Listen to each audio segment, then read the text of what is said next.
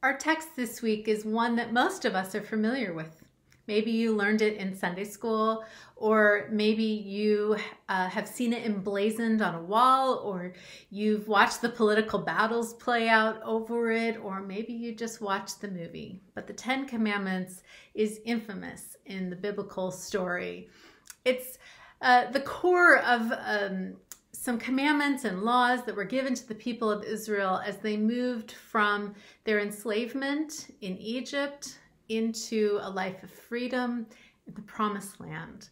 And as they were on this journey, Moses is given these texts, these commandments up on Mount Sinai to take down to the people of Israel to help them form their new life together. I really think that these commandments form around the very first commandment, which is, you shall have no other gods before me. This is really the core of it all. If you are worshiping this God, the God of Israel, then you will honor your mother and father, then you will keep the Sabbath, then you will not kill, and you will not covet or want what someone else has. But the first thing is to have no other gods but this God. We all need these ways to organize our lives, because throughout our lives we get into places where we have decisions to make about our priorities or our direction, and we need ways to help us think about those more clearly. And throughout the history of spiritual life in our world, people have come up with these ways to filter experiences, these ways of discernment, these ways to distill down the wisdom of how to live our lives. And as I've been looking at these 10 Commandments the last few weeks, I was reminded of a beautiful text that was written by Ignatius of Loyola. It's called The Principle and Foundation, which really is yet another way for us to think about our lives and to help us reflect on our decisions, and is also truly an explication of that first commandment, you shall have no other gods before me. And so I've invited my friend and someone who attends Valley Presbyterian often, Paul Dumenil, to talk more about the principle and foundation, something that has journeyed with him a lot in recent years. Hey, well, welcome, Paul. It's good to have you with us. Paul is a friend of mine, and after 30 years in banking, he now works as a spiritual director and grandpa to 9 amazing kids. And he's joined us today to talk about a principle from St. Ignatius called the Principle and Foundation. So Ignatius lived probably around 1451. And I would say one of the gifts, he was really quite a worldly guy to begin with. Loved to be in battles, in the nobility range. He was a knight, very worldly, ladies' man. And then he had his conversion experience that was quite dramatic on the battlefield when he was injured. And I'll just keep it short, but I would say one of the major gifts God gave Ignatius was the ability to look back on his experience and be able to discern it. And from looking back after a period of years, he found this kind of like a map of transformation. And he laid it out in the spiritual exercises, which some of you may be familiar with. But the core of it is the principle and foundation, which you're going to talk about today. And it's really how to live. Well, I don't want to get into it too soon, but it's about really living the with God life. Yeah. So let's go through it. And why don't you just kind of explain to me what it is and the content of it and help us understand it a little bit more. I think it's one principle and foundation, but I've broken it down because I think it works this way into 6 statements or 6 principles. I almost think if we go through the principles, we'll see the whole thing. How's that sound? Sounds great. Okay. So the first principle is the goal of our life is to live with God forever, the with God life. And really what Ignatius is saying here is that everything we do, our choices, our desires, our hopes, that we should keep reorienting ourselves to live to the greater glory of God. So it almost sounds like Catholic Baltimore Catechism, but the goal of our life is to praise, reverence, and serve God. Yeah. That's the first statement. I love that, with God, to live with God, not for God, right. Not in God, in God's gaze, but there's a sense of being together with God in that. Right. Yeah. And reorienting ourselves, because we all know we move away, we come back. And then the second principle is that God gave us life because God loves us unconditionally. And when we respond in love, it allows God's love to flow more into us and then out to the world. And the whole thing he's talking about there is something we all know. It's about unconditional love. We are unconditionally loved by God. Nothing that we could do, have done, that has been done to us, nothing can separate us from God's love. Now, I know we know this, but the tricky part is allowing ourselves to be vulnerable enough to receive that love. He establishes our goal, and then he reminds us that God loves us, and then we move into the next part. Right. Here he gets into gifts, and he says, all things in this world are gifts of God, which God has given to us so we can use those gifts to his greater glory. Back to the first principle. So he's, you think of all the gifts we have, our families, our communities, all the gifts God's given us to live life and our interest. He's not saying they're good or bad. He's just saying they're useful in the extent that they help us live to God's glory. The fourth one is we appreciate and use all these gifts of God insofar as they help us develop as loving persons. But if any of these gifts become the center of our lives, they displace God, and so they hinder us toward the goal. And I think it's easy to allow I find this, it's easy for me to allow the gifts that God's given me to become where I find my identity, my value, my worth. And when I go there, it just, it's a reminder, reorient, come back to God. This is for God's glory. It reminds me of the 10 Commandments of you shall have no other gods before me. Exactly. God's gifts, they're kind of like the same thing in this. Exactly. So one of the points that he goes on to is to hold all these gifts lightly so they don't become the center of our life. That's a whole nother sermon series for you. We'll try that later in the year. Yeah, later.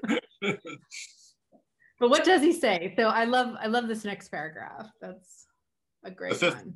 The fifth principle? Yeah, me too. So it's really easy to read it, hard to live it.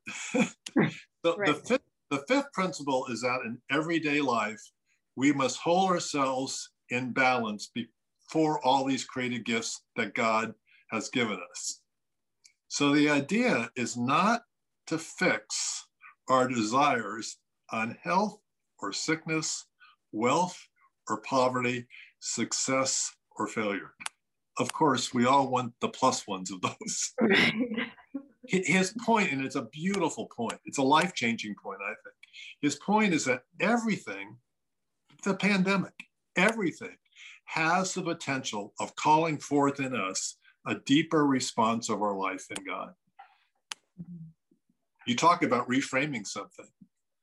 Right. So the wonderful moments of our life can draw us closer to God, and the hardest, longest, most painful things have the potential to deepen our life with God.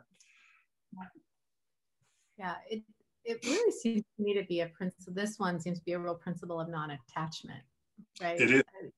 Yeah. It is. For me, this one has been the biggest game changer because there, as in all our lives, there are generally periods of extended suffering or loss or grieving. And if you can have this view that this has the potential, even though I can't see it, feel it, etc., of deepening my life with God, it can just, even the dog barking. um, it's a game changer. It really is a game changer because it gives you hope. It makes you feel like it's not futile or worthless or just suffering for, Right. Well, and it changes what you're looking at, right? You're not focused on your suffering, or you're not even focused on your success, but you're looking for, where is God in this? So the last principle is, and this is kind of the core of it, our one desire and our one choice is this: I want and choose whatever leads to a deepening of God's life in me. Deep breath. Yeah. Now, truthfully, I can't say that. I've had to work with this language to make it work. There's a lot of things in my life that I would never have chosen for myself or for others. Mm-hmm. But I've changed to say, I want and accept whatever leads to a deepening of God's life in me. And for me, that's, because I wouldn't have chosen dear friends, lots of things I wouldn't have chosen for myself or others, but I can come to a place of acceptance. Mm-hmm. And in that will lead to a deepening of God's life in me. Just that vulnerability of acceptance will lead to that. Mm-hmm.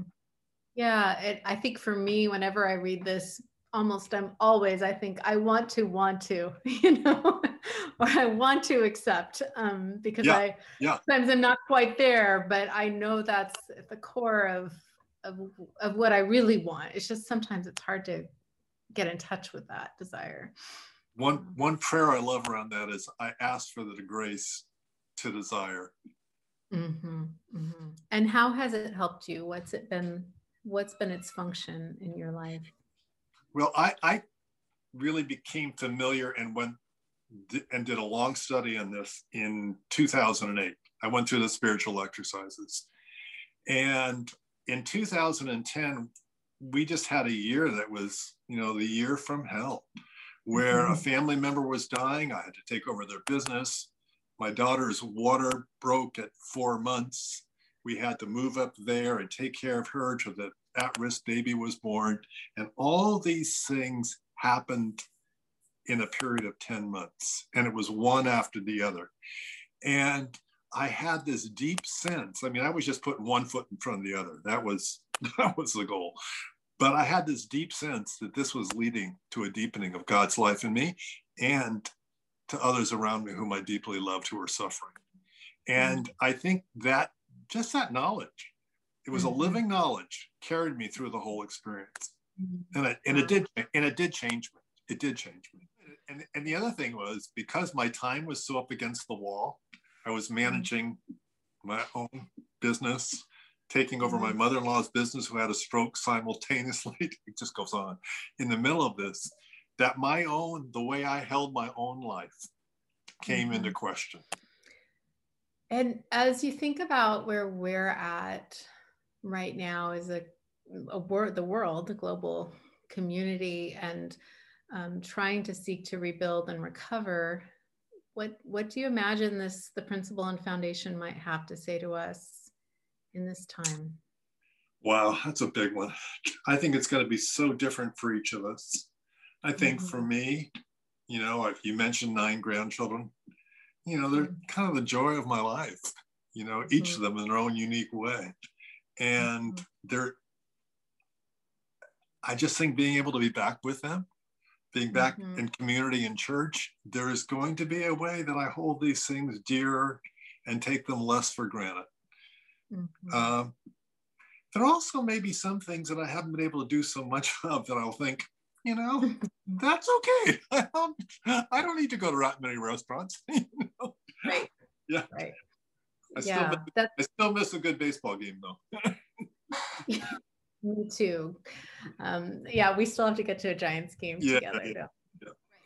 So as we make choices post this time, asking ourselves, what will help me deepen my life with God and deepen the life of God in the world? And I think that's a really powerful question as we come into thinking about new priorities and putting our life together in this time. So, anything else you want to say?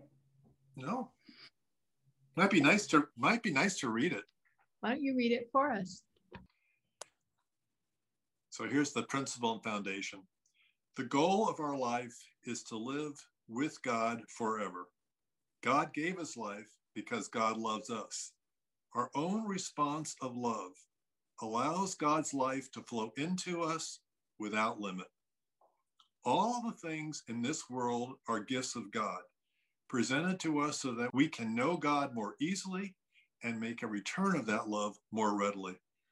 As a result, we appreciate and use all these gifts of God insofar as they help us develop as loving persons. But if any of these gifts become the center of our lives, they displace God and so hinder our growth towards our goal. In everyday life, then, we must hold ourselves in balance before all of these created gifts, insofar as we have choice and are not bound by some obligation. We should not fix our desires on health or sickness, wealth or poverty, success or failure, a long life or a short life. For everything has the potential of calling forth in us a deeper response to our life in God. Our only desire and our one choice is this: I want and I choose whatever leads to the deepening of God's life in me. Amen. Thanks, Paul. Good to see you. Thank you. Bye.